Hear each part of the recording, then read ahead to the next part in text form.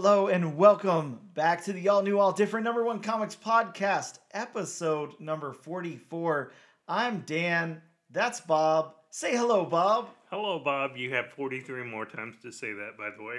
Damn, that's a lot. That's okay. I'll get through it. Don't you worry. We are a comic book podcast in which each and every episode we take a look at a brand new first issue comic book that's newly released and let you guys know. No, I'm sorry. We also break down the story in art, Bob. We don't just let you guys know here, okay? We do more than that. There's more work here to do than just letting you guys know if you should move on to issue number 2 or not. But that's part of it. I thought we just sat here and talked. I guess if you break it down, that is what we do. That is true. You're not wrong there. We also talk a little bit of comic book and related news, as well as what's new at comic book shops this and next week. And Bob, this week, we're going to be taking a deep dive into the all-new number 1. From Marvel, The Punisher. A new Punisher. That's right. Not your dad's Punisher. It's definitely not your dad's Punisher. No. I don't even know what volume Punisher this is at this point, so it's some kind of volume of Punisher. Bob, if you had to take a guess, if you had to take a completely uneducated guess here, just throw out a number. What Are volume we including the limited series? I don't know. Does that usually count as a volume? I'm going to say yes. So I'll say 5. 5. Yeah, I don't even know how to get the answer because I'm on Comic Geek on the Comic Geeks app, and it definitely doesn't say the volume or anything. Either way, we're going to take a short break. We'll be right back, and maybe we'll have an answer for you of what volume this is. If you're playing at home, make sure to post your answers now. And when we return from this quick break, we'll talk about which volume this is.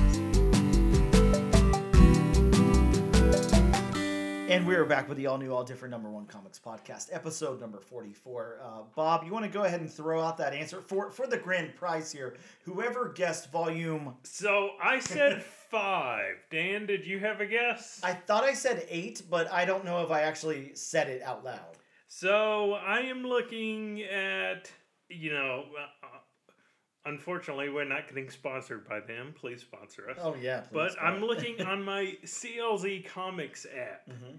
And apparently this issue of The Punisher, volume 14. You guys didn't get to hear the break, as we were discussing this during the break, and how amazed we were that there's been 14 volumes of Punisher.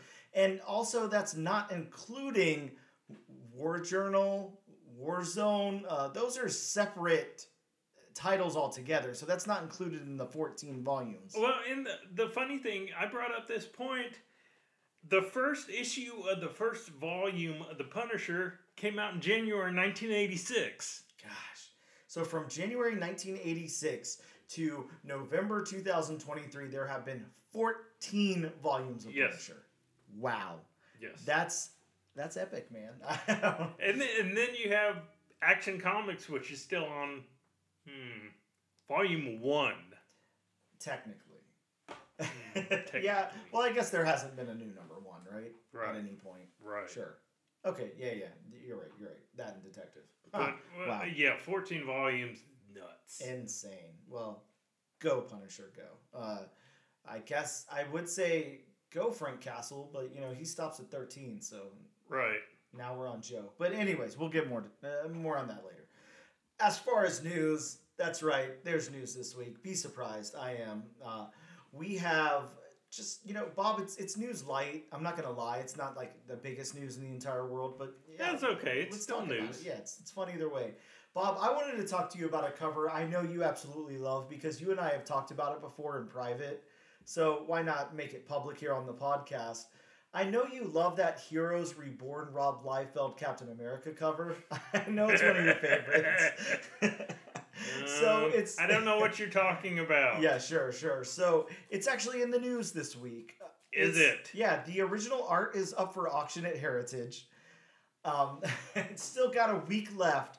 I want you, speaking of guesses, since we're on guesses right now, I'd love it if you would just take a guess as to where that's at. Okay. How long has it been up? You said it has a week left. Yeah, it's got 7 days left on it. I don't know how to get the information of how long it's been up. I don't see anything here. Well, Heritage usually does. Don't they usually do monthly auctions? That would make sense, I guess. So let's say, it's been going for a few weeks now. Yeah. Mm-hmm. Oh. I'm going to say right now. Oh, we're going to get sued for that. I shouldn't make that. I don't know. 15,000 popped in my head. 15,000. Okay. So I was trying to get the information. I clicked on it, but it's still. I don't know what any of this means other than it's done.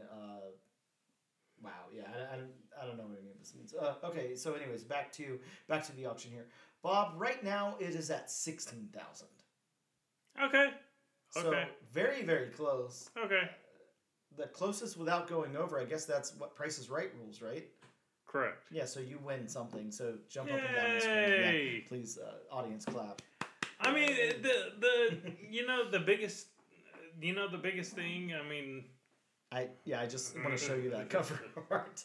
Yeah, look. You couldn't see my face, but I recoiled in horror at that cover. Well, I don't want to cut you off because I know you have more to say about it, but just let me say first before you get into that. My plan was, I was hoping that this would stay, that it wouldn't go over $500 because I was like, this would be a great end of the year, 1 year wrapping up podcast gift to get you, Bob. So I was right there, but once it went over that $500 mark, I was out. But and I mean, of course, the biggest draw of it is it's original art by Rob Liefeld. Yes. It certainly is original art by Rob Liefeld. And I mean, again, just like John Romita Jr. I mean, no matter how you feel about his art, I mean, it's original art, and I mean, I know I give these guys a hard time, but I mean, I wouldn't be able to, hold a candle to them. Sure. Yeah. Of course. This is just fun, but Rob Liefeld, can poke fun at this too. He's fine with it. He leans into it just like the feet and pouches thing, so he's okay with it. It was actually, I don't remember what I read, but I did read an article pretty recently. I don't know if it was at the same time this went up for auction or if it was, sometime before that or whatever, but Rob had talked about how he used a famous picture of Arnold Schwarzenegger as the model, the inspiration for this. So the stance is a little bit different, but the kind of leaning the head towards the camera, but the body's in that motion. Yeah, so I can definitely see that, especially with the chest. Yeah, that's a very, very exaggerated chest, but yes, it really is. Absolutely. But I know we all know Captain America got swole when he, came out of the pea pod. Yeah. But that's swole. Very swole. Very swole.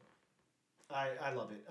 Bob, in other news, right now they're saying, and I take this with a grain of salt, I suppose, but the Blade movie will be rated R. They've announced that it's going to be rated R. They pushed back off that PG-13 or whatever that they were going to originally go for. But is the movie in developmental hell? Is it ever coming out? Is it ever going to happen at this point? It keeps getting pushed back later and later and later. So it doesn't. How long ago was Mahershala Ali announced his Blade? God, Bob, it has to have been like 3 years at the very least. At least. Yeah. At least. I'm thinking pre-COVID, honestly, but I'm not too sure. It's funny how that's how we use as like a time marker now. Pre-COVID and post-COVID. Pre-COVID, post-COVID. Yeah, that's like a time. I guess it's almost like how people used to do, talk about like pre-9/11, post-9/11 and everything in a pre-9/11 world and all that, in a pre-COVID world. Yeah, it's so interesting how we use that as a marker for things. It's so interesting, but look how much changed. Oh yeah. Look how many things changed. Yeah, it changed post-COVID. Everything. As opposed to pre-COVID. Yep. Yeah, you're right. Anyways, this isn't a COVID cast, but yeah, craziness. Bob, a big piece of news I know we just touched on before recording. I know you're really excited about it. Nintendo announced a live-action Zelda movie. So, can I get your thoughts on this? You are much more of a gamer than I am. I don't play games. Mm-hmm. I have played Zelda before, but it's been like the original Nintendo Zelda. I haven't played anything past that. Yeah. Wow. Yeah, it's been a minute. So I remember liking that game, I guess, but it just seemed like the more grown up version of playing Mario. So well, and I was talking about this to a coworker of mine, and I thought for a minute, and then I was like, so I wonder if this is going to be Dungeons and Dragons meets Lord of the Rings. Okay, I could get down with that. I could too, honestly. Yeah. I really could too. Yeah, it would be very interesting to see where they go with it. I know just from, being around people who play games and stuff like that at least the main character of Zelda is Link, and he doesn't speak. Yeah, that's going to be an interesting workaround. Yeah. Because of course we've had silent characters in movies before, but that's just always an interesting, workaround where adapting, like a character that is supposed to be does not speak to the big screen. So Bob, how familiar are you with Zelda lore? Like, is that do you know a lot about it? Is it something you continued to play in subsequent games and all that came out after? Not really. Okay. I know there was a cartoon series when we were kids, but I never watched it. This is what I wonder, and if you don't know the answer to the question, that's fine. Mm-hmm. I know it's the Legend of Zelda, and the main character is Link. What the hell is Zelda? Is it a place? Is it a person? Zelda is the princess. Oh, okay. The princess is Zelda. So it's a character in the game and Correct. in the cartoon and all of that. Correct. So what we would be looking at mainly, I guess, are the casting of Zelda, the casting of Link. How would you feel if they came out and said Chris Pratt was playing Link? Bob. He played Mario. He's probably a little too old for the character, right? We're looking at a early 20s or something. And that would be a very different movie than what I'd be expecting. Sure. So what are the chances we get one of the Stranger Things kids playing Link? They seem to be all over the place, and I guess they'd be the right age maybe at the time of filming. I don't know. Yeah, because you don't want somebody who's old, but you don't want somebody who's necessarily really really young. Mm-hmm. So I think about the age that maybe the Stranger Things cast are in right now. I think would work that age range, what is it, mid-20s. Mm-hmm. Sure. Early to mid-20s. I have no idea how old these kids are now, but yeah, that's my prediction there. I'll go ahead and say one of those 4 Stranger Things kids definitely getting the role of Link. I guess we'll revisit that whenever casting announcements come out. But speaking of casting announcements, and this is not one, Venom 3, Bob, pushed back again. So the caveat to this is that just today or yesterday maybe, the studios and actors have reached a new 3-year agreement. I guess that was yesterday. Yeah, that was big news yesterday. So the SAG-AFTRA deal, was reached. Thank God. Yeah, finally happened. So they reached some kind of agreement.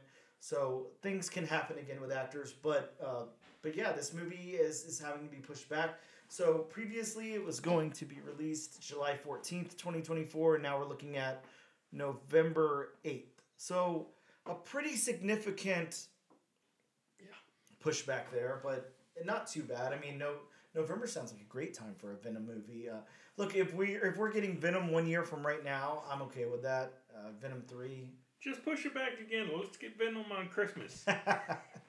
It's a very Venom Christmas. I agree. Yeah, so very, very cool. Ooh, I smell I smell a Disney Plus Marvel Spotlight.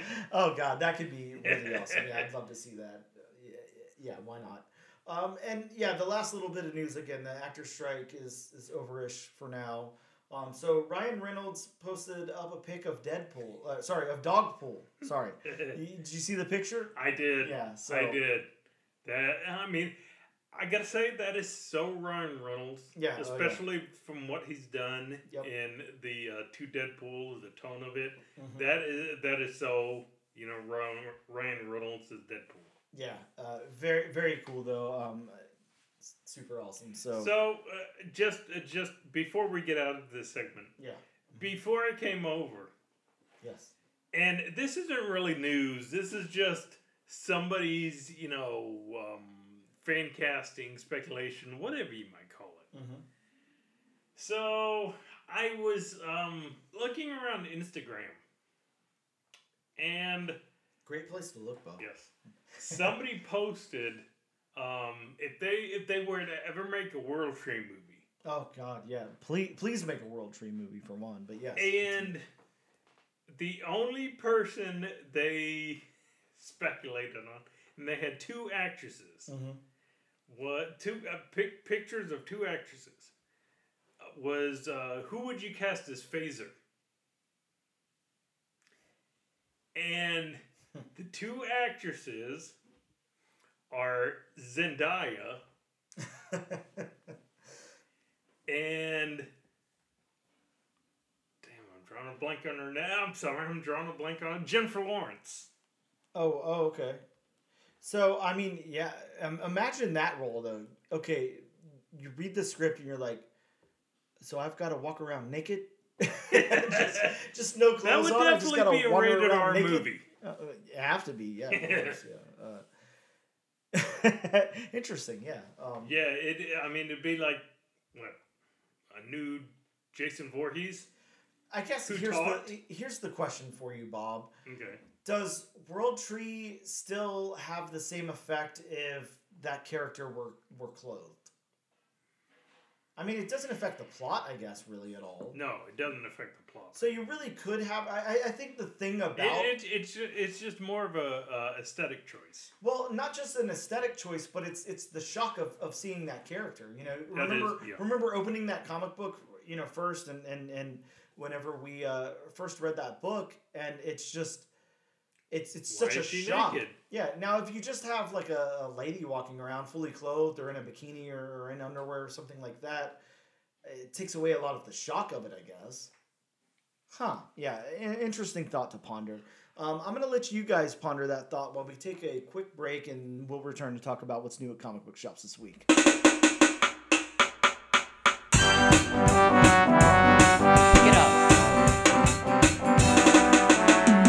And we are back with episode number 44 of the all new, all different number one comics podcast. Bob, let's talk about what's new at comic book shops this week. This week had I don't know, there were some cool new releases. I can't say there was that much substance, but I don't know. Let's get into it. From DC Comics, we have Birds of Prey, issue number 3. Are you still following Birds of Prey? I am, yes. This current volume? Yeah, it's really good. There was a 1 in 25 incentive for this by Otto Schmidt that's kind of blowing up all over the place. Really, really nice cover. If you haven't checked that out, definitely check that one out. From IDW Comics, we got Teenage Mutant Ninja Turtles issue number 145. Bob, there's some great variants for this one as well. They're doing I don't know what you're supposed to call these, like Day of the Dead looking variants for Teenage Mutant Ninja Turtles that are coming out that are really cool. I grabbed my variant of that, but I also grabbed the Kevin Eastman cover, which was great. It was like a Jaws homage kind of. Really cool. Yeah, I've seen those. We got a new number 1 from Black Box Comics, a publisher we don't see very often at all. This is Empath number 1. An estranged son from a wealthy family finds his place in a chaotic city helping others with an uncanny... sorry, Bob. Empath... I can't pronounce that word. I don't know why. Help me out there, Bob. Empathic. Empathic, okay. Yeah, God, I was going all over the place with that. Yeah, he was having a brain fart, folks. Definitely. An uncanny empathic ability to change things for the better. So this one sounded really, really cool to me. I was actually really stoked about this. Our local comic book shop only had one copy, so you know who it went to. It went to me. But of course. yeah, very, very cool that Black Box published that, and I'm just, it sounds like a fun book. We got a new #1 from Scout Comics. It's called Mitch. Mitch #1. This is a story the guy about... we work with? Well, could be.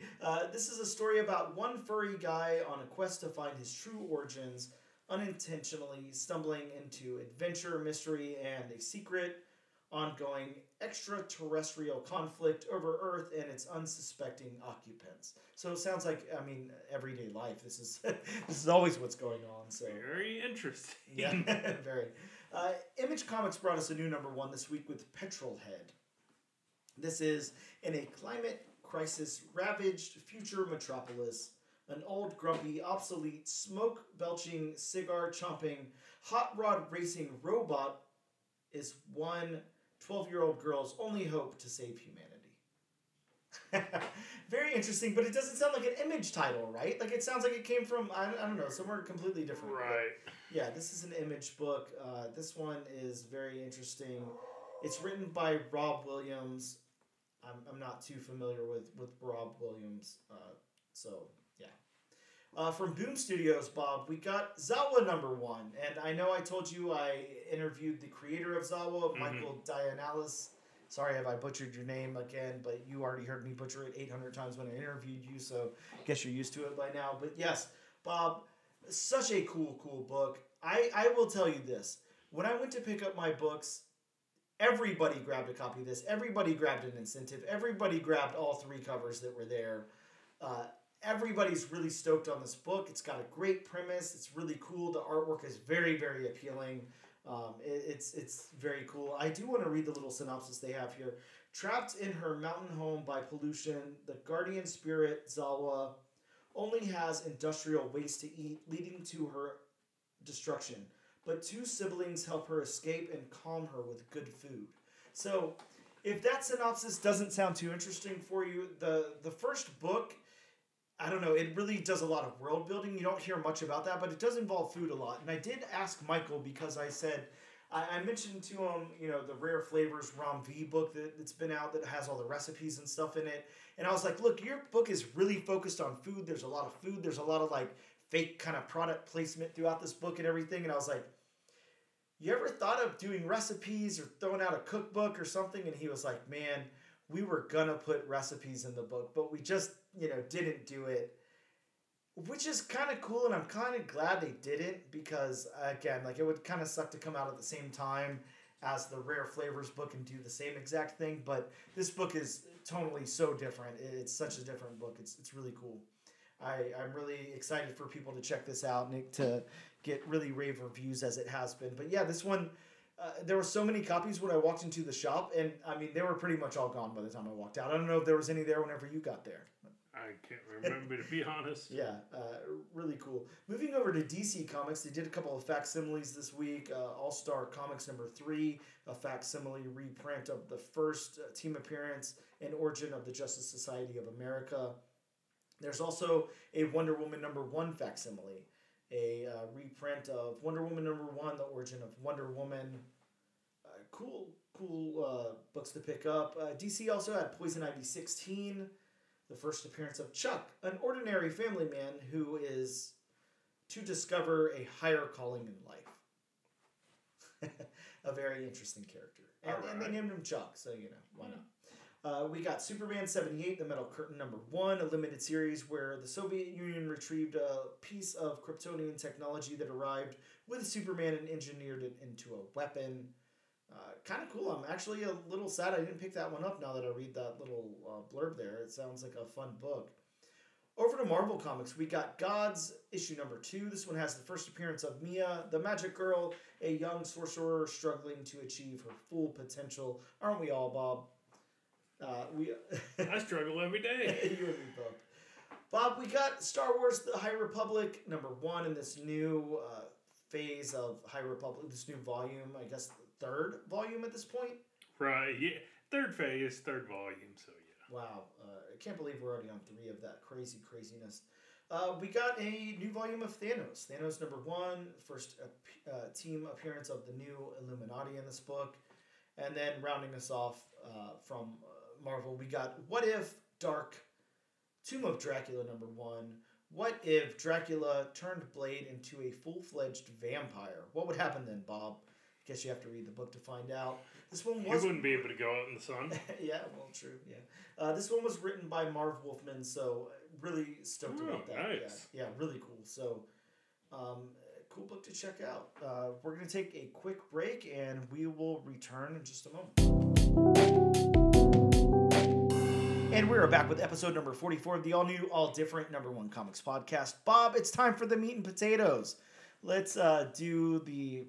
And yeah, you're right. For me, the potatoes and potatoes portion of the show, where we go over the all-new #1 comic. That I don't know. For you, wouldn't it be beets and potatoes? I do love my beets. You are very you do. correct, sir.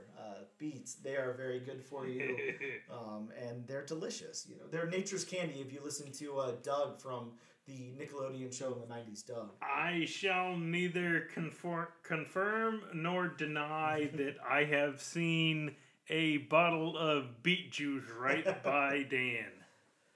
Very often at that. Yeah, that's happened quite a bit. You're not wrong there. Beets, if you're listening, please sponsor us. Not the headphones, the vegetable.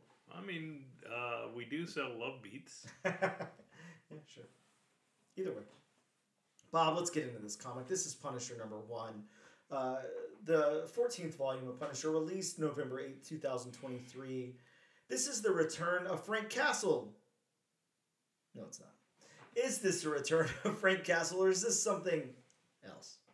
Something else. Yeah, Frank Castle has disappeared, but evil will always need to be punished. With new threats rising to claim innocent victims, criminals will need to beware of a dangerous vigilante hunting them from the shadows. Who is the new Punisher? What put him on his path of vengeance? And when the smoke clears, will he even make it out alive? It's John Wick meets The Fugitive in this action-packed new saga from Ringo Award-winning writer David Pepose and Eisner and Harvey Award-nominated artist David Wachter. Bob, is that how you say that guy's last name? Wachter? Help me out there, Bob. Wachter looks fine with me. All right, sounds good. We're approved by Bob, so Dave Wachter.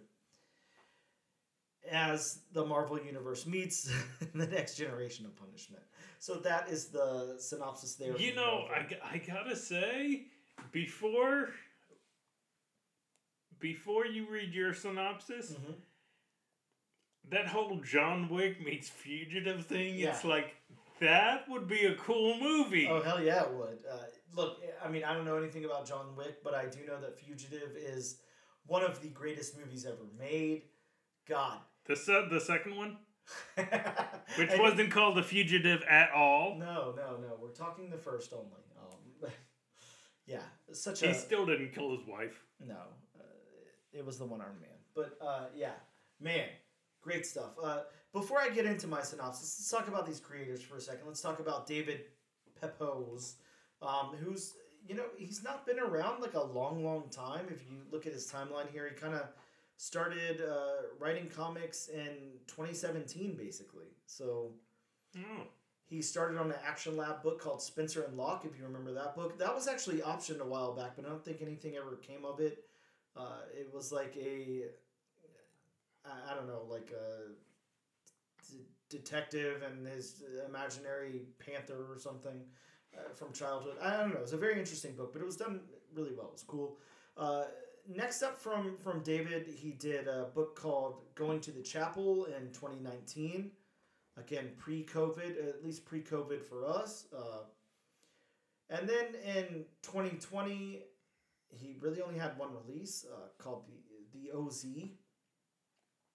It was something that Wizard of Oz adjacent, basically, like a story in that universe.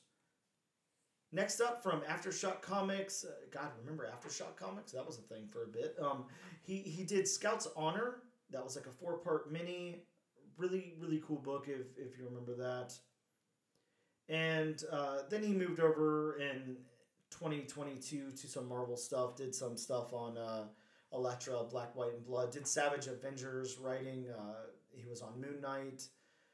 Black, White, and Blood. Also Avengers Unlimited. Infinity Comics. He did quite a bit of those. Back to the Savage Avengers. And had some writing credit on Fantastic Four, like on a random issue. Not too sure what was up with that. I guess just a one-off or something. And then in 2023, finished out a Savage Avengers run. Did some stuff, some more Avengers Unlimited, Infinity Comics. Wrote on the Hulk Annual. Did some work on Extreme Venomverse, Moon Knight City of the Dead, and he's got some more stuff coming out. But also, if you remember that book, it just came out recently. I grabbed the ash can of it. The Devil That Wears My Face from Mad Cave. Mm-hmm. He's the writer on that too. So, yeah, some really cool stuff David has done here in a short amount of time, actually. So, well, really, the only thing I am familiar with his run on, or if he worked on Savage Avengers, I am familiar with that. Because that was his. Yeah. I have gotten both volumes they've had so far of Savage Avengers. Mm-hmm. That was the second volume was when Marvel could still use Conan the Barbarian. Yeah, but I remember. Yep. Now they can't anymore. Yeah, sadly. Next up, let's talk about Dave. How did I say Wachter. That's so hard to say. Wachter. it's almost, I don't know. It's either Wachter or Wachter. Dave W. Sounds like a great name. Sorry, Dave. We're not trying to butcher your name, but again, we're just taking our best shots. It's always the open invitation. Come on the show and tell us how to say it. You know, tell us the correct way. That's what we're waiting for. Michael, that I can't say his last name now, can attest to that. He had to come on this show to teach me how to say his name, and I still didn't retain it well enough. But, so Dave W. here started in 2011, IDW Comics, That Hellbound Train, title I'm not too familiar with. He also worked on Godzilla for a little bit. In 2013, moved over to some TMNT stuff. And did some work on True Blood. I don't know if you remember True Blood, the HBO show, vampire werewolf show. I love that show. But yeah, that was IDW, I think, put out some stuff. It was definitely, this is going to be a hot take, but it was definitely better than Twilight. I love both of them equally, so I can't say anything. But yeah, they were both a lot of fun for me. But he did a lot of work on Godzilla Cataclysm, Godzilla in Hell, if you remember that book. Really, really cool book. Again, just going through the TMNT stuff, he's a big illustrator on Teenage Mutant Ninja Turtles. Also worked on Iron Fist, Heart of the Dragon, Corridor. Did some work on Star Wars, Bob, on Star Wars, The High Republic, Trail of Shadows. Went through that whole series there. Did X-Men Legends, Miss Marvel and Venom, Spider-Man 2099, Blade Vampire Nation. Most recently, he was on Planet of the Apes that we reviewed here on the show. So I can't remember what he did for that. I feel like he was the artist. Okay, so yeah, did the artist there. Yeah, because it was another set of Daves on that as well. It was Dave, now I can't remember his last name. David Walker. Yeah, David Walker was the writer, and then Dave whatever, Wachter was the artist. But now we have David Pepose and Dave Wachter here on this book. So yeah, really interesting. I guess he only works with guys named Dave. That's all. Hey, I mean, if you're gonna only have one rule, then that's the rule. Yeah, very cool. But yeah, that's basically what Davis has worked on here so far. And then we also have colors from Dan Brown. No, not that Dan Brown that did the Da Vinci Code. I don't think. It could be, I guess. But I'm not going to go into his backstory. Possibly. So, yeah, it very well could be. Now, excuse me for a second while I stumble through my my synopsis here. Please. My recollection of the book. Punisher opens with two detectives upon a crime scene as they find a dead family minus the husband/father. We then see a group of Sokovian thugs in masks in a bar when the Punisher enters and spends a few pages killing them all. Next, we properly get introduced to Joe Garrison, aka the Punisher, and his high-tech shield friend Triple A. As Triple A shows Joe his new Reaper bullets, and Joe hops on his motorcycle and drives off to complete his mission. Next, we meet Mr. Hyde, and Bob, I messed up here because I wrote Mr. Hyde because I know him as Mr. Hyde, but he's like Dr. Calvin something. I can't remember the guy's last name, but this is, at least in the book here, it's before we meet him as Mr. Hyde, so just know that I'm talking about Zaba.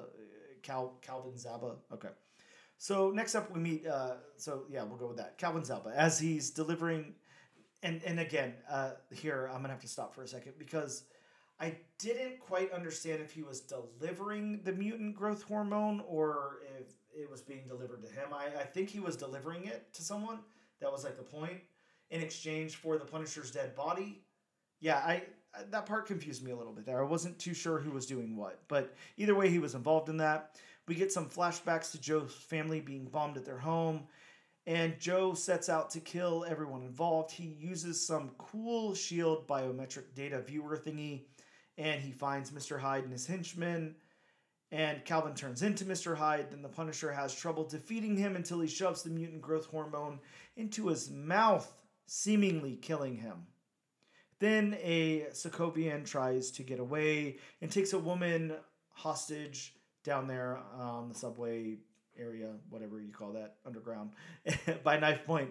And the Punisher manages to shoot him, saving the woman. And the book ends with Joe saying he's ready to get back to work. So that's my little recap of the book. Bob, let's go into this thing. We've got a lot to talk about. Though I'm going to stop you there before we go into the book. Yes. I love the thingy you're talking about. Yeah, the biometric viewer thingy? Yes. Yeah. Very, very cool. Yeah, I like it. We need to patent that. Yeah, can we? Is that an option? Because yes, I agree. Bob, let's get into the story then. These story beats, it's pretty straightforward. It is. Yeah, we go from, it's got that movie element to it where, we meet the detectives kind of working on the case to learn who this new Punisher, it's not anything about the Punisher yet, to learn what happened to this family, to learn where the patriarch, what's it called? Which one's the male? A matriarch or a patriarch? Okay.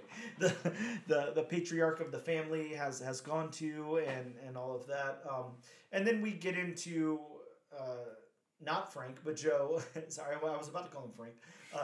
We get into Joe as he hunts these people down and takes them off, kind of one by one. And then we go through the story of getting the big bad and then Joe defeating him there. Mm-hmm. And that's pretty much the story beats.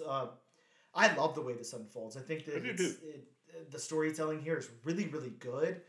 I'm going to say this straight from the head, Bob. I like Punisher. He's a cool character. He's fun. They've done a lot of cool things with him. Frankencastle for one. But yeah, I like Punisher. It's fine. It's not my favorite character by any means, but I do like the character. I think it's cool. So I wasn't exactly stoked to cover this book. We had a different book picked out, and unfortunately, I don't know if it got delayed or if it was on our end, messing up the dates or one of the apps that we use or whatever. But the book that we were going to cover didn't come out this week, so we had to choose something else on the fly, and we settled on Punisher. Mm-hmm. And all I could think to myself was, God, I don't really want to hear an origin story of the Punisher. I don't really care. Like, I already know it. It doesn't matter, whatever. I know that it's a new Punisher. I did understand that it wasn't Frank Castle, but even then I was like, I'm more into like either supernatural or superhero or mutant type stuff, something where it's not like an ordinary person. So this to me, I wasn't very excited about, but the way that this story is told by David Pepose here is masterful. Like, he really knows how to tell a story. He really knows how to pack it in this first issue and make me like very interested in what's going on here. So, shout out to him for making something that I didn't think that I really cared that much about and really making me invested in it. I will say, and you kind of hit on this when you were just talking about covering the book. When you did alert me to the fact that the book we were originally doing was not coming out. It was going to either be between Thanos #1 and Punisher #1. Yep.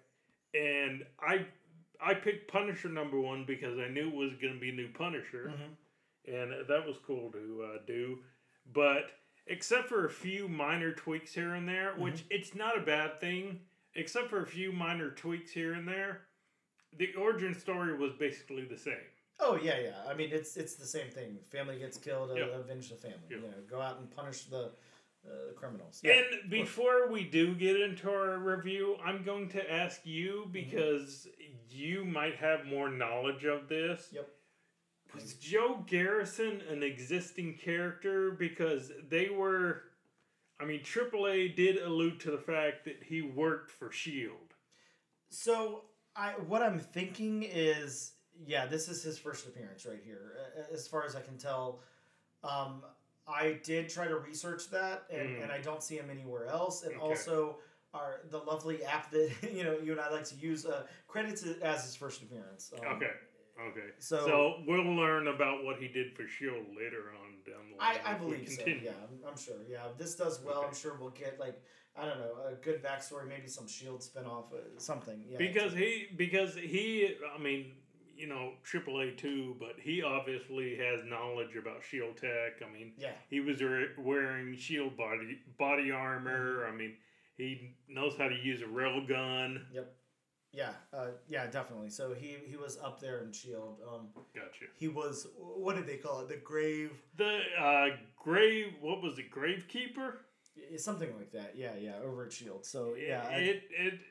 I would be interested to know what exactly is it. Yeah, I'd love to get some more backstory on his S.H.I.E.L.D. work there. Yeah, definitely. Him and AAA. Really interesting team there. But how about the narrative then, Bob? The narrative. This one's kind of cool because it does that internal monologue and it splits it up with the dialogue and everything. It did the internal monologue, but unlike some other books, the internal monologue didn't really take away from the flow of the story. Take away from not the at all. story beats. I loved it because it didn't do... Yeah, like you said, it was more like thoughts that you kind of would have while you're doing something. It was more like realistic and less exposition-y. And yeah, I thought it worked really, really well. I would... for David Pepose to be so new at writing comic books, he's really kind of nailing it on the head here. This is a perfect book for him. I really want to go back and read some of his other earlier work and see how he did it. I don't remember how Spencer and Locke was written at all, but I have to think if, such a short amount of time, he's writing this. Yeah, I'd love to see where he came from. Really enjoy Savage Adventures. Yeah, yeah. Savage Adventures really done really, really well. So then, what about the dialogue in this book then? How do you feel that David wrote the dialogue here? And did you feel... I'm usually the one that gets scared off by a lot of word balloons, a lot of things like that. So I will say, I read this book in 2 sittings. I first cracked it open last night. I started on it. I want to say I got about 4 pages in, and I was like, look, it's too late. I can't concentrate on this right now. There's other things going on around me. So it wasn't the book that made you just put it down. It was just it definitely wasn't the book, but I think it was a lot of things. I think it was, for one, not being so invested right from the get-go, and then 2, it seemed like there was going to be a lot of dialogue, a lot of storytelling here, and I wasn't quite ready for that. But then... as I got past those first few pages, it was, such an easy read. It was. The dialogue, sorry to trail off there, but yes, the dialogue really works in this book, in my opinion.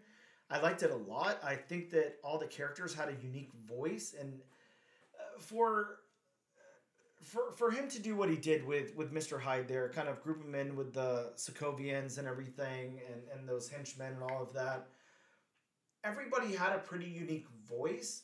I liked Joe's voice enough here to where it felt different enough from Frank Castle's, in my opinion, and that's what I was scared of. Yeah, I mean, it was, it still had that same, straight to the point gruffness of Frank Castle. Yeah, absolutely. But it was more humanistic. Yes. Yeah.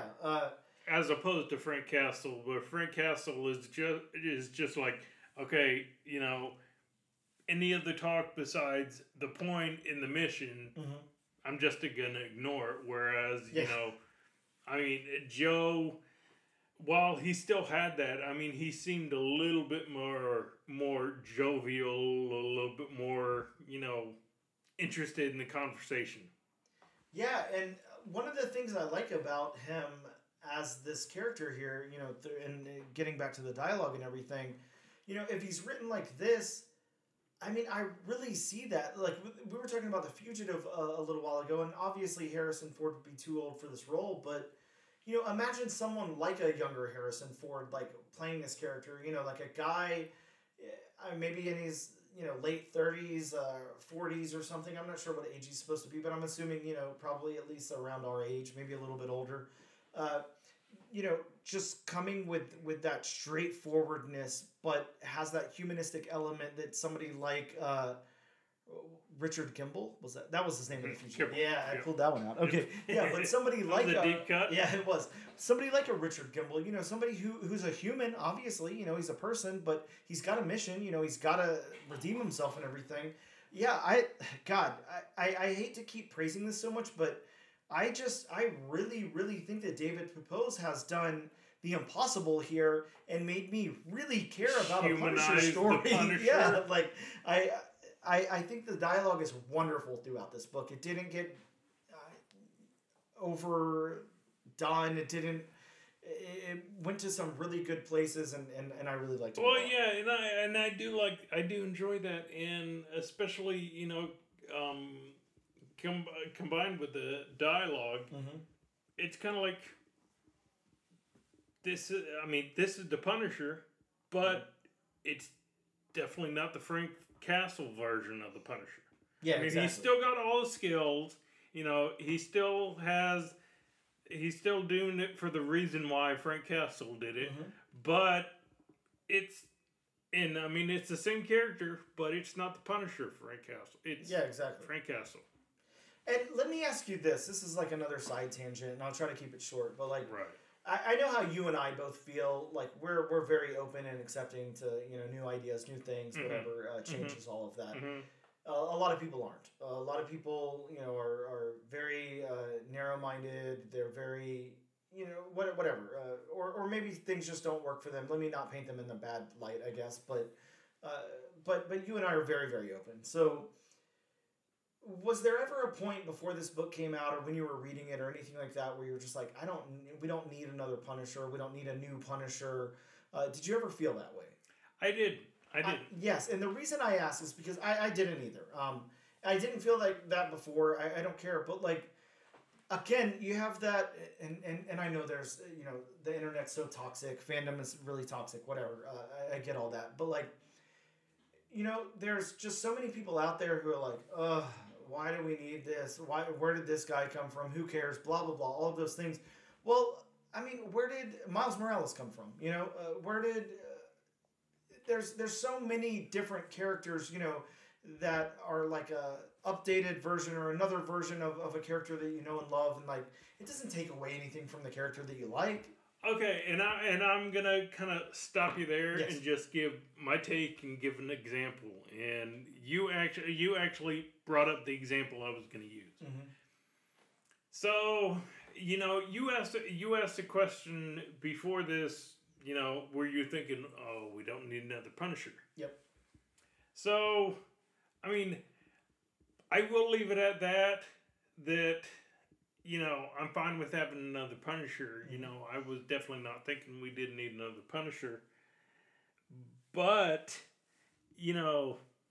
and you brought up Miles Morales. Yes. it is getting to the point where, is there one too many Spider characters? I can see the argument. I like it. I love. But it gets to a point where it's like, okay, just like your favorite Batman, all the Batman titles they have. Yeah. It can get oversaturated. Yeah, of course. And I'm sure we'll get there at some point with Spider-Man. People will start to really say that. Why we don't want new Spider characters. But I mean, that being said, I'm still fine with them, introducing new Spider characters, introducing new characters. I mean, as a comic fan, I figure, okay, the more characters, the better. Oh yeah, definitely. Because that just creates more content. Yes, and more content is always a good thing. Exactly. So what about the world building then, Bob? How did you feel about this world? I don't know if it ever explicitly says that it takes place anywhere. I don't think it did. I don't think it did either. I mean, I'm assuming, especially in the urban settings, it took place in New York because everything takes place in New York. Yeah. And I mean, it did, Subway. I mean, I know, I know there are different cities. I know there are a lot of cities out there with subways, but I mean, I'm just guessing. Yeah, and like the only real landmarks we have to go off of, there's this Black Dragon Club. I don't know if this is the first appearance of the Black Dragon Club. The only other Black Dragon things that exist in the in the Marvel universe are in the 616 are like Japanese. So I'm not too sure. Though I will say, and I don't know if you felt the same way, but the designs of the henchmen and the designs of the weapons the henchmen were wielding, the swords. Yes. Was it me, or did it give off a Mr. Negative vibe? Yeah, kind of. So what about the Sokovian henchmen then? Like if they're I guess transplanted onto wherever they are here. I mean, this has to take place somewhere in the United States, right? This isn't in the Czech Republic or anything. So no.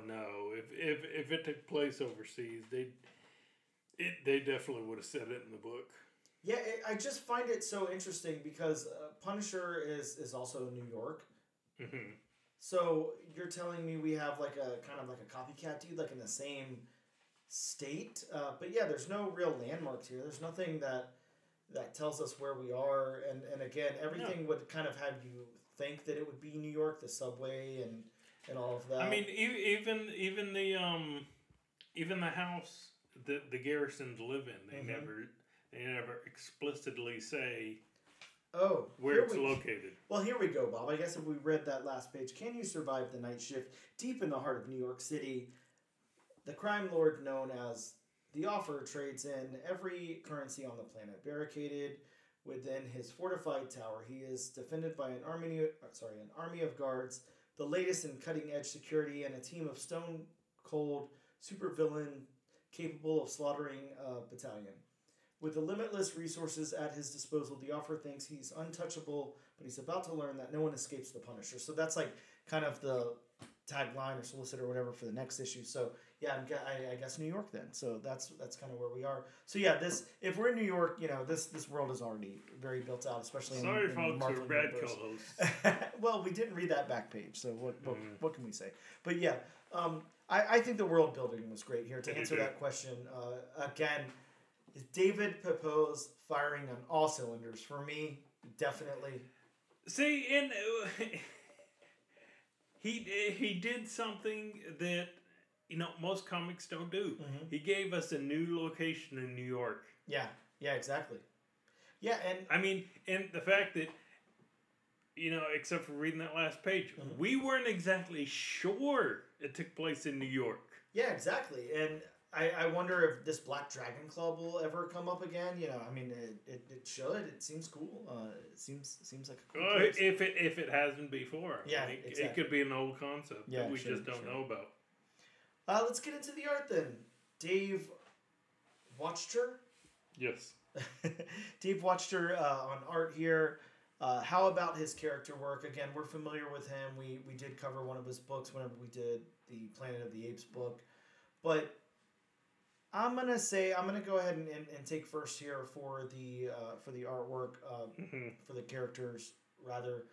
A plus. These are done really really well. We get kind of that photorealism, but not so much to where it crosses over to something like the Cull. It's more comic booky and sketchy and kind of grainy and everything. But it works so well. His character designs are flawless. They look great. These Sokovians look amazing. I'm gonna make it my own word. Mm-hmm. It's Punishery. Yeah, it definitely is Punishery. Bob, I love this one panel, and this maybe is going into a lot of things, not just character design, but we've got this panel of the Punisher. He's got the Sokovian henchman covered in rum and then throws his lighter on him and then he's burning up. He's got that mask on and he's in flames and everything. God, just fantastic. It looks wonderful. I think that he did really, really good with the characters here. I think everybody works really well. There is one panel that I will critique, and it's his full page panel here of our introduction to Joe as the Punisher with his Punisher outfit on and everything. I think that's the weakest art in the whole book, where the Sokovian is in flames behind him, and the Punisher just looks so blocky to me. Like, he just doesn't look great. There's no definition in his body or anything, and he looks like a rectangle with a head. Yeah, I will give it to you there. He does have, well, especially with the coat he's wearing. Mm-hmm. It would have been nice if you would have given a little bit of flowing and yes. I'll just use the word body hugging with the mm-hmm. coat, as opposed to where it seemed like it may have been 2-3 sizes too big. And yeah, exactly. It just gave Joe Garrison just a big, hulking. He reminded me of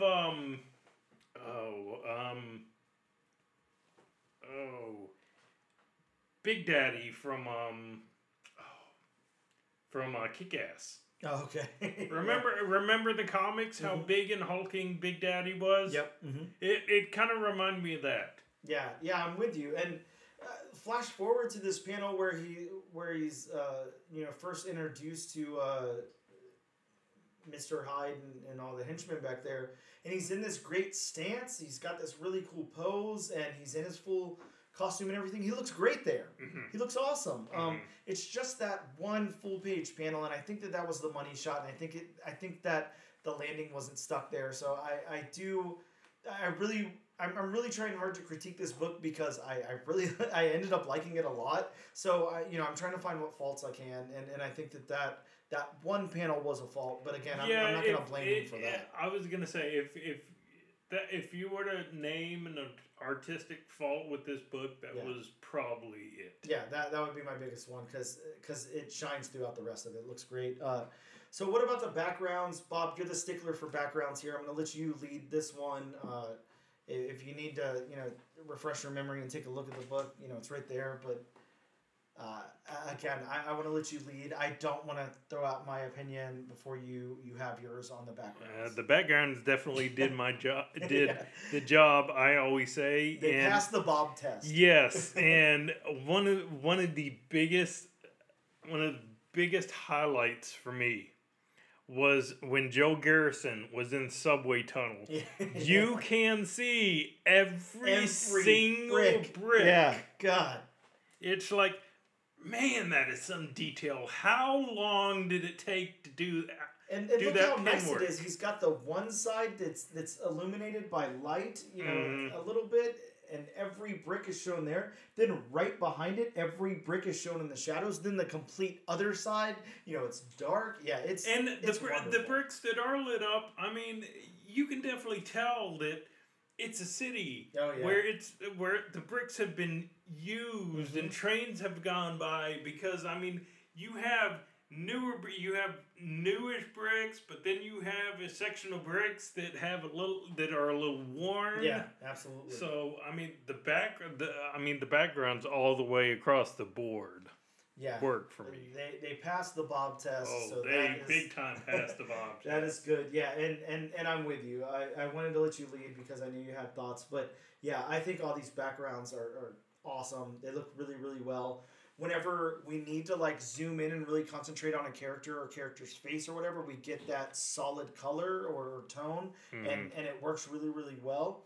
But Dave Wachter is not lazy at all. You know, he's packing them in whenever it needs to be packed in. So again, like kind of firing on all cylinders here with the backgrounds. He's really, really making it work. And I gotta say, I'm gonna stop you and highlight another panel. The one where Mr. Hyde is punching the briefcase and punching Joe back into the wall. Just seeing the musculature of Mr. Hyde's arm when he's throwing that punch.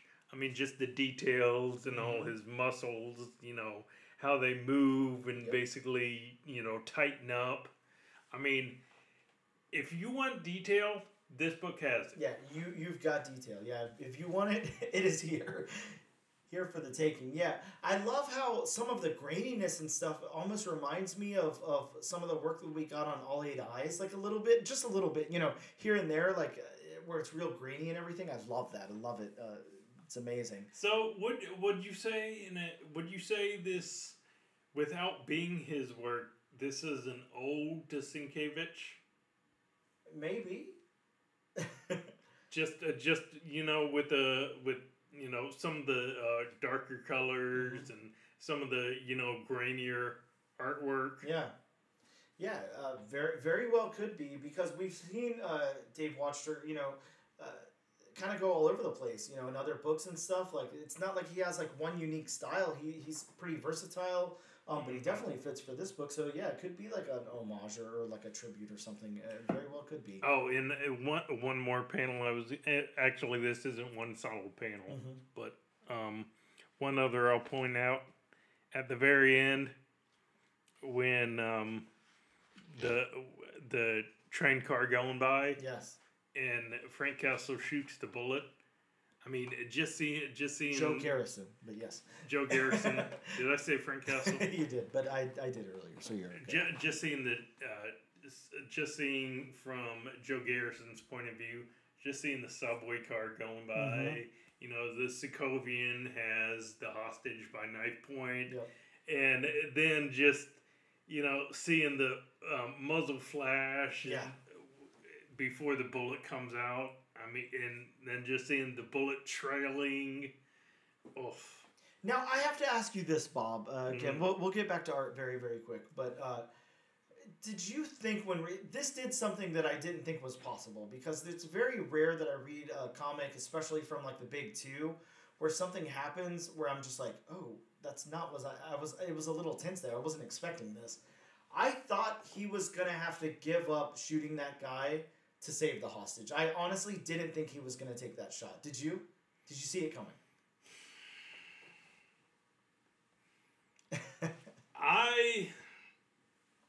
Yeah, it's... Oh, that's... I mean, it's... Frank Castle would have taken the shot. Oh, yeah. Frank Castle would have done it in a heartbeat without even thinking about it. Yep. The fact that this isn't Frank Castle made me pause and was like, he's not going to take that shot. Yeah, exactly. He's not going to do it. I thought it just couldn't line up and he missed the shot. Like, I thought that it wasn't going to happen. And then it happened. Which is great because, you know, it explains, it shows us more about our character. It shows us what he's capable of, what risks he's willing to take and all of that. But it seemed calculated at the same time. It seemed like to him, he was like, I'm not going to lose this hostage and this is not a risk. Like I'm gonna make. He's not getting away again. Yeah, there's not gonna happen. There's no way in hell he's getting away again. So again, like it just really worked really well here. And again, talk about paneling and layout and all of that. Look at this panel where the Sokovian's been shot through the head. Two colors in the entire panel, and it looks fantastic. Oh my god! Yeah, just amazing. All right, so last two things. Let's talk about the locations. I feel like we've already kind of gone over that. We know where everything is in this book, and it works well. We're in the subway. We're it's not a location-heavy book. It takes place in just a few places here and there. The colors from Dan Brown would be the last thing. We kind of just touched on some of them with that panel, being solid color, basically. The colors, they're brighter where they need to be. Yep. They're duller where they need to be. Yeah, they work very, very well. Dan Brown and Dave Wachter they're great. Team. I mean, again, a panel with two colors. Yep. It's such a good panel. Yeah, it's a really great panel. I'm with you on that. And there's so many of those throughout this book where you just look throughout and you're like, this panel's fantastic. This panel's great. Yeah. What a great panel. Just amazing, really good stuff. So then, our final thoughts here is this. Do you suggest that our listeners pick up issue number 2? I definitely suggest it. Yeah, I'm with you on that. We needed this. We needed to feel a little bit. I don't know. It needed to feel a little less stale. That last Punisher run was good. There was nothing wrong with it. The Jason Aaron run Punisher was really good. Punisher has been fine, but. Well, and again, it goes back to the whole. Did we need another Punisher? Mm-hmm. We didn't need the new Punisher to be just a copy-paste of Frank Castle. Mm-hmm. We needed him to have those traits of Frank Castle, but be a different character. Yeah, and I'm with you. I think there is way more than enough nuance here to make Joe his own character, to where he works really, really well. I think I'm going to say this as a final thought. I think the workaround that they used to make the costume what it was, the ballistics and all of that, to make it kind of the Punisher skull, but definitely not the Punisher skull. And I was thinking that the whole time, and I was gonna find a way to bring that up. Yep. I was going to ask you, what is your opinion on the logo? The new logo. Okay, yes. I like it. I think it looks cool. I think it was a clever workaround. Now, I think that just as we've seen before, you can't introduce a new Punisher logo and have people really accept it. But you also can't rely on the Punisher logo because it's been ruined by people. People have screwed that up, sadly. A lot of people have taken the Punisher logo and made it into something that it doesn't represent. Or sorry, that it doesn't speak for the actual Punisher here and all of that. And I gotta say, I saw the Punisher logo, and I'm a fan of it, especially how the bullet clips look like the teeth. I mean, you got the bigger teeth right in the middle, and then you got the smaller teeth around. But I was looking at the outfit, and I'm thinking, if Tony Stark ever made a Punisher logo, that's what he would make, because it did look like, the unibeams.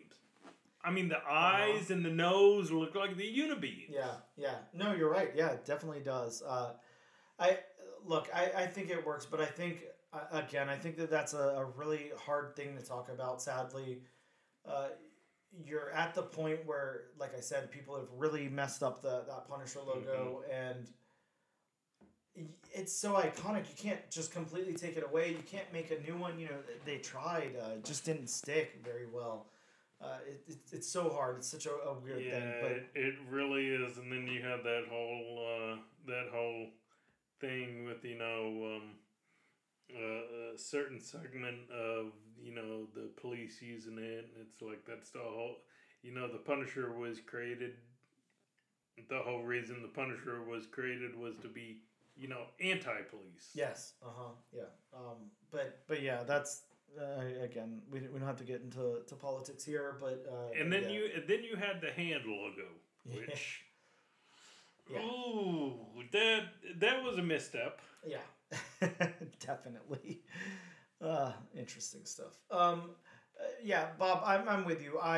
110% recommend this to everybody listening, and I think that is such an accomplishment that that this creative team has done here, because there's honestly not another Punisher book where I'd be like, yes, go out and read issue number 2. I cannot wait for it. Like, even Punisher books I've liked before, I've passively liked, they were like, oh, it's okay, whatever, it's Punisher. I really like this. I think the storytelling is so compelling, and I think that, I'm going to give all the credit where it's due. This creative team is really, really good together. Yeah. I want to see them on more projects. I want to see them take other stuff that I could care less about and make me invested. I'd love to see these guys on something like a Guardians book. I think that would be amazing. Yeah. Give me something cosmic with this team, because it's really hard for me to get into the cosmic stuff sometimes. Put on Nova. Oh yeah, hell yeah, God yeah. I mean, think about how amazing that would be. Yeah, I'd love to see this creative team work together some more. They're really, really good. I'm going to shut up now. That's the end of our review of the book, and we're going to take a quick break. We'll be right back.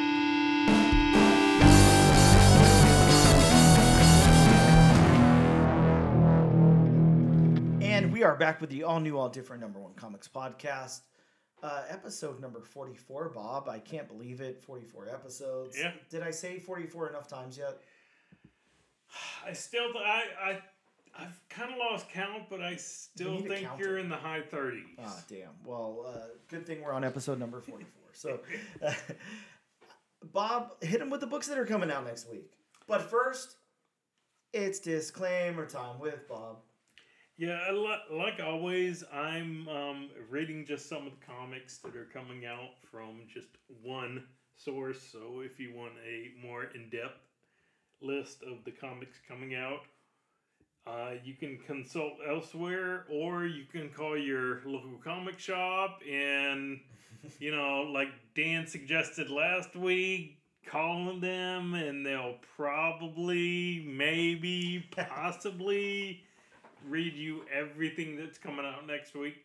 Well, Bob, I'm just going to go ahead and say it here, live on the podcast. Of course, if you're in Jacksonville, Florida, make sure you hit up Ben, Jonathan, or Ian over at Gotham City Limit Comics, and they will be happy, more than happy, to sit on the phone with you and explain each one of those titles that's coming out. They'll read you a synopsis. They'll give you, let you know if they, if they're interested in the book or not. It's basically like listening to this podcast, but for each and every single individual issue, all you got to do is call the shop. So that's Gotham City Limit. You must really like Coliseum of Comics. No, I do not.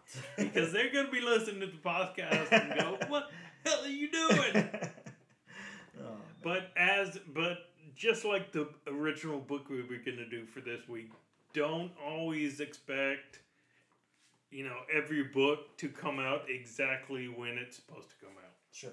Things happen. Exactly. So, beginning of the list is actually I don't know who it doesn't say who it's by.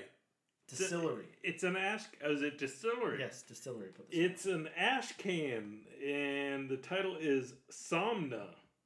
Yeah, this is an ash can given away with the purchase. With the purchase of a convention exclusive edition of Devil's Cut #1. Jesus.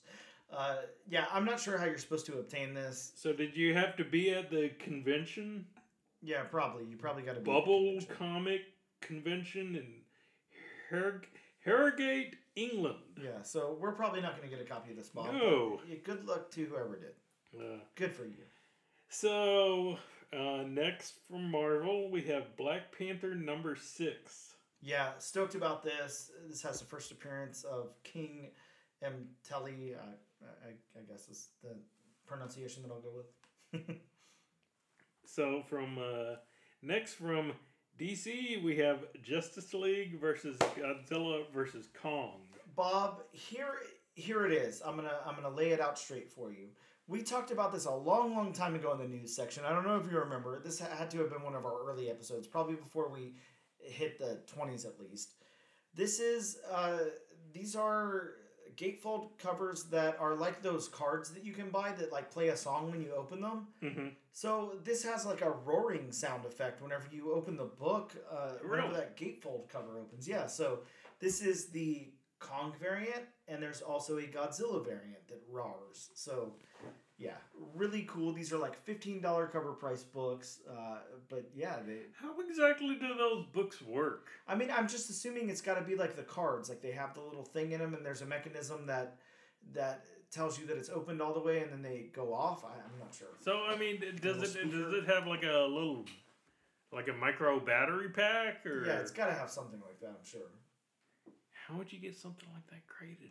Great question. We'll find out soon, I'm sure. So next from Image Comics, we have Philadelphia number 31. Which is crazy because for some reason I thought the series wrapped up, but I guess not. This has a guest appearance from Spawn, Savage Dragon. Jeez, I can't talk today. Savage Dragon and Blackula. All right. Yep. Mm-hmm. So next, going back to DC, we have World's Finest Teen Titans number 5. Yeah, the first team appearance of the Anti-Titans. I don't know.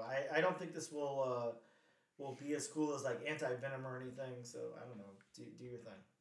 So next from Marvel, I'm actually looking forward to this one. We have Star Wars Visions number 1. Yes, a Star Wars Visions one-shot. And this has the first appearance of someone whose name I won't be able to pronounce. And if you want to hop in there, Bob, and tell me how to pronounce that, feel free. Hancock. Oh, okay. And that's a cult member who believes that she is the successor of the legacy of the Sith. This is a Peach Momoko book, Bob. This is written by Peach Momoko with art by Peach Momoko. So Peach Momoko on a Star Wars book, creating a new character, writing everything. This is very interesting. I'm definitely picking this up. Absolutely. I was gonna say I could definitely see Peach Momoko art in a Star Wars book. Yeah, this is something I will absolutely be picking up. Actually, I mean there has been artwork introduced in the animated Star Wars series that could lend itself well to what Peach Momoko does. Okay. Yeah. I'm absolutely picking that up is all I can say. So, sticking with Marvel, we have Alien number 1. Bob, this is already the 4th volume since Alien has been over at Marvel. It's gonna be like the Punisher soon. And maybe that's what they're trying to do. Where it goes to 14 volumes. Volume the Punisher. Sticking with Marvel, we have Immortal Thor number 4. Yeah, Immortal Thor has been great. If you haven't been reading it, really, really cool book. This has the possible introduction of the Four. And the solicitation states, this is the story of the immortal Thor and the summoning of the Four. Man, trying to say Thor and Four together is just not easy to do. Again, my favorite possible introduction. Yes, it possibly could be an introduction. It's either an introduction or it's not an introduction. Bob, it's possibly an introduction. If you say so. We have Silver Surfer Rebirth Legacy number 3. This one has the reintroduction of the Silver Surfer as the Fallen One, as introduced by Donny Cates in Thanos 15 back in 2018. Again, pre-COVID, Bob. We get to talk about pre-COVID again. How wonderful! And actually, coming up next, we have a Deadpool title, which I don't think we've had a Deadpool title in. Yeah, it's been a little bit, right? I can't think of any Deadpool stuff. I mean, I think there has been something Deadpool. Oh, there was something. There's something ongoing right now, but it's. I can't remember the subtitle for it. Yeah, there is something. This is a one-shot, a week in the life of Deadpool, where he commits 7 assassinations each day. That is very interesting. I thought maybe it would be like. On Saturday, he commits 1 assassination. On Sunday, he commits 2. Nope, each day. On Monday, 3. 7. Sticking with Marvel, we have Superior Spider-Man number 1. Yes, Superior Spider-Man is back. Superior Spider-Man is back. This is the premiere issue of the ongoing series. What volume is this for Superior Spider-Man? Who knows? 3, 4? I don't know if it's gotten that far yet. It might be 2. I don't know. I believe it's past 2, but yeah, we'll see. Going back to DC, we have Dan's favorite, Batman Gargoyle of Gotham number 2. Yeah, this one's got some very interesting first appearances. It has Wachter.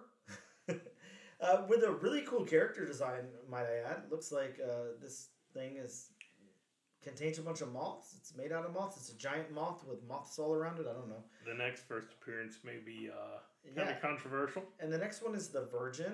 Really cool character design on that as well.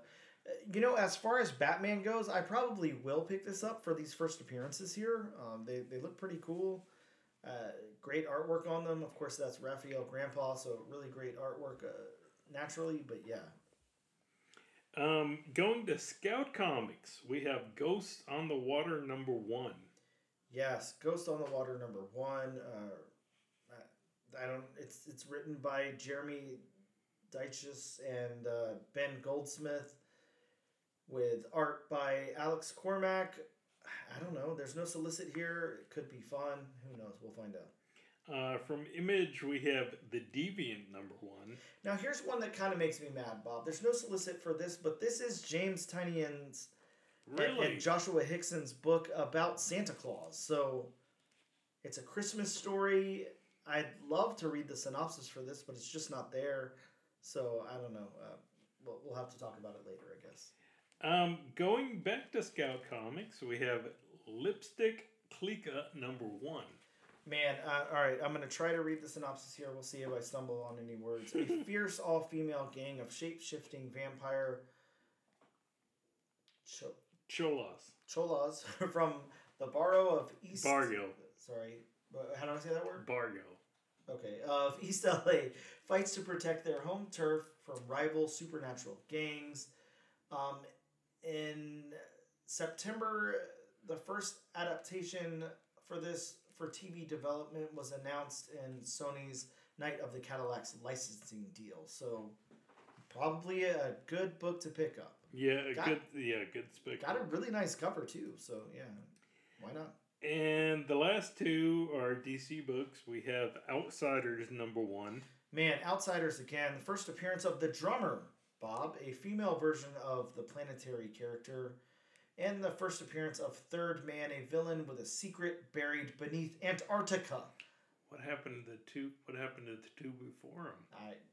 Hell if I know. But this sounds pretty damn cool. I'm excited about this. No, wait. Hell if I know was the villain from last week. Yeah, we got some great new characters coming out.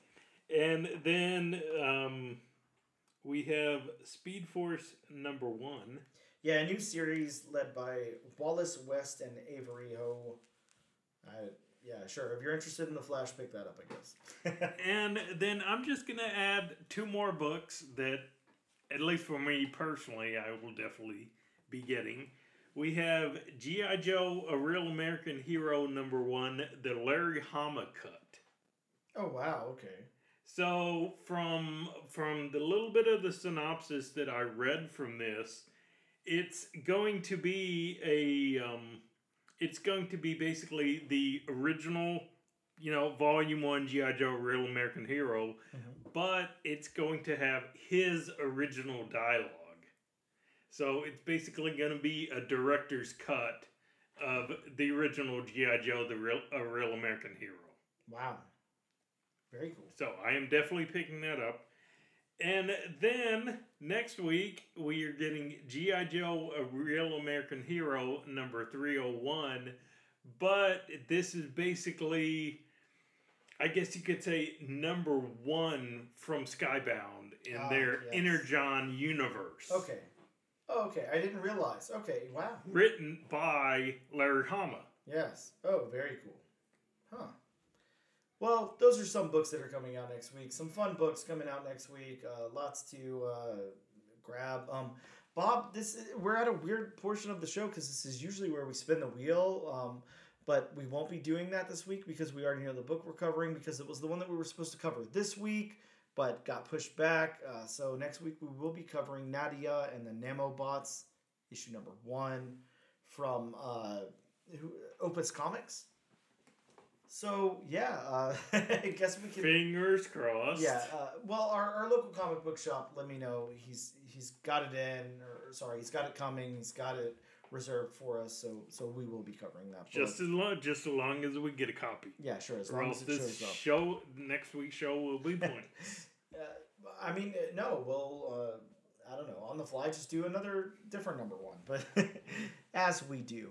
Bob, that about wraps up the show. Thank you guys so much for tuning in, checking out the show, of course. Make sure that you check us out on social media. We are on Instagram at ANAD_1 Comics Podcast. We're on X at ANADNO Comic Pod. Notice that I didn't make a Twitter joke there. We're on TikTok at ANAD1 Comics Pod. And you can check us out on YouTube under the Comic Book Channel. This and every single week, we like to give away a copy of the book we covered. This week being Punisher, issue number 1. All you have to do is use the hashtag AllNewAllDifferentNation on a social media post of your choice to be entered in the giveaway, and we will send you a copy of this book, postage paid, to your house or mailing address. Again, that hashtag is AllNewAllDifferentNation. Thank you guys so much for tuning in to the 44th episode of the All New All Different #1 Comics Podcast. We'll see you next week.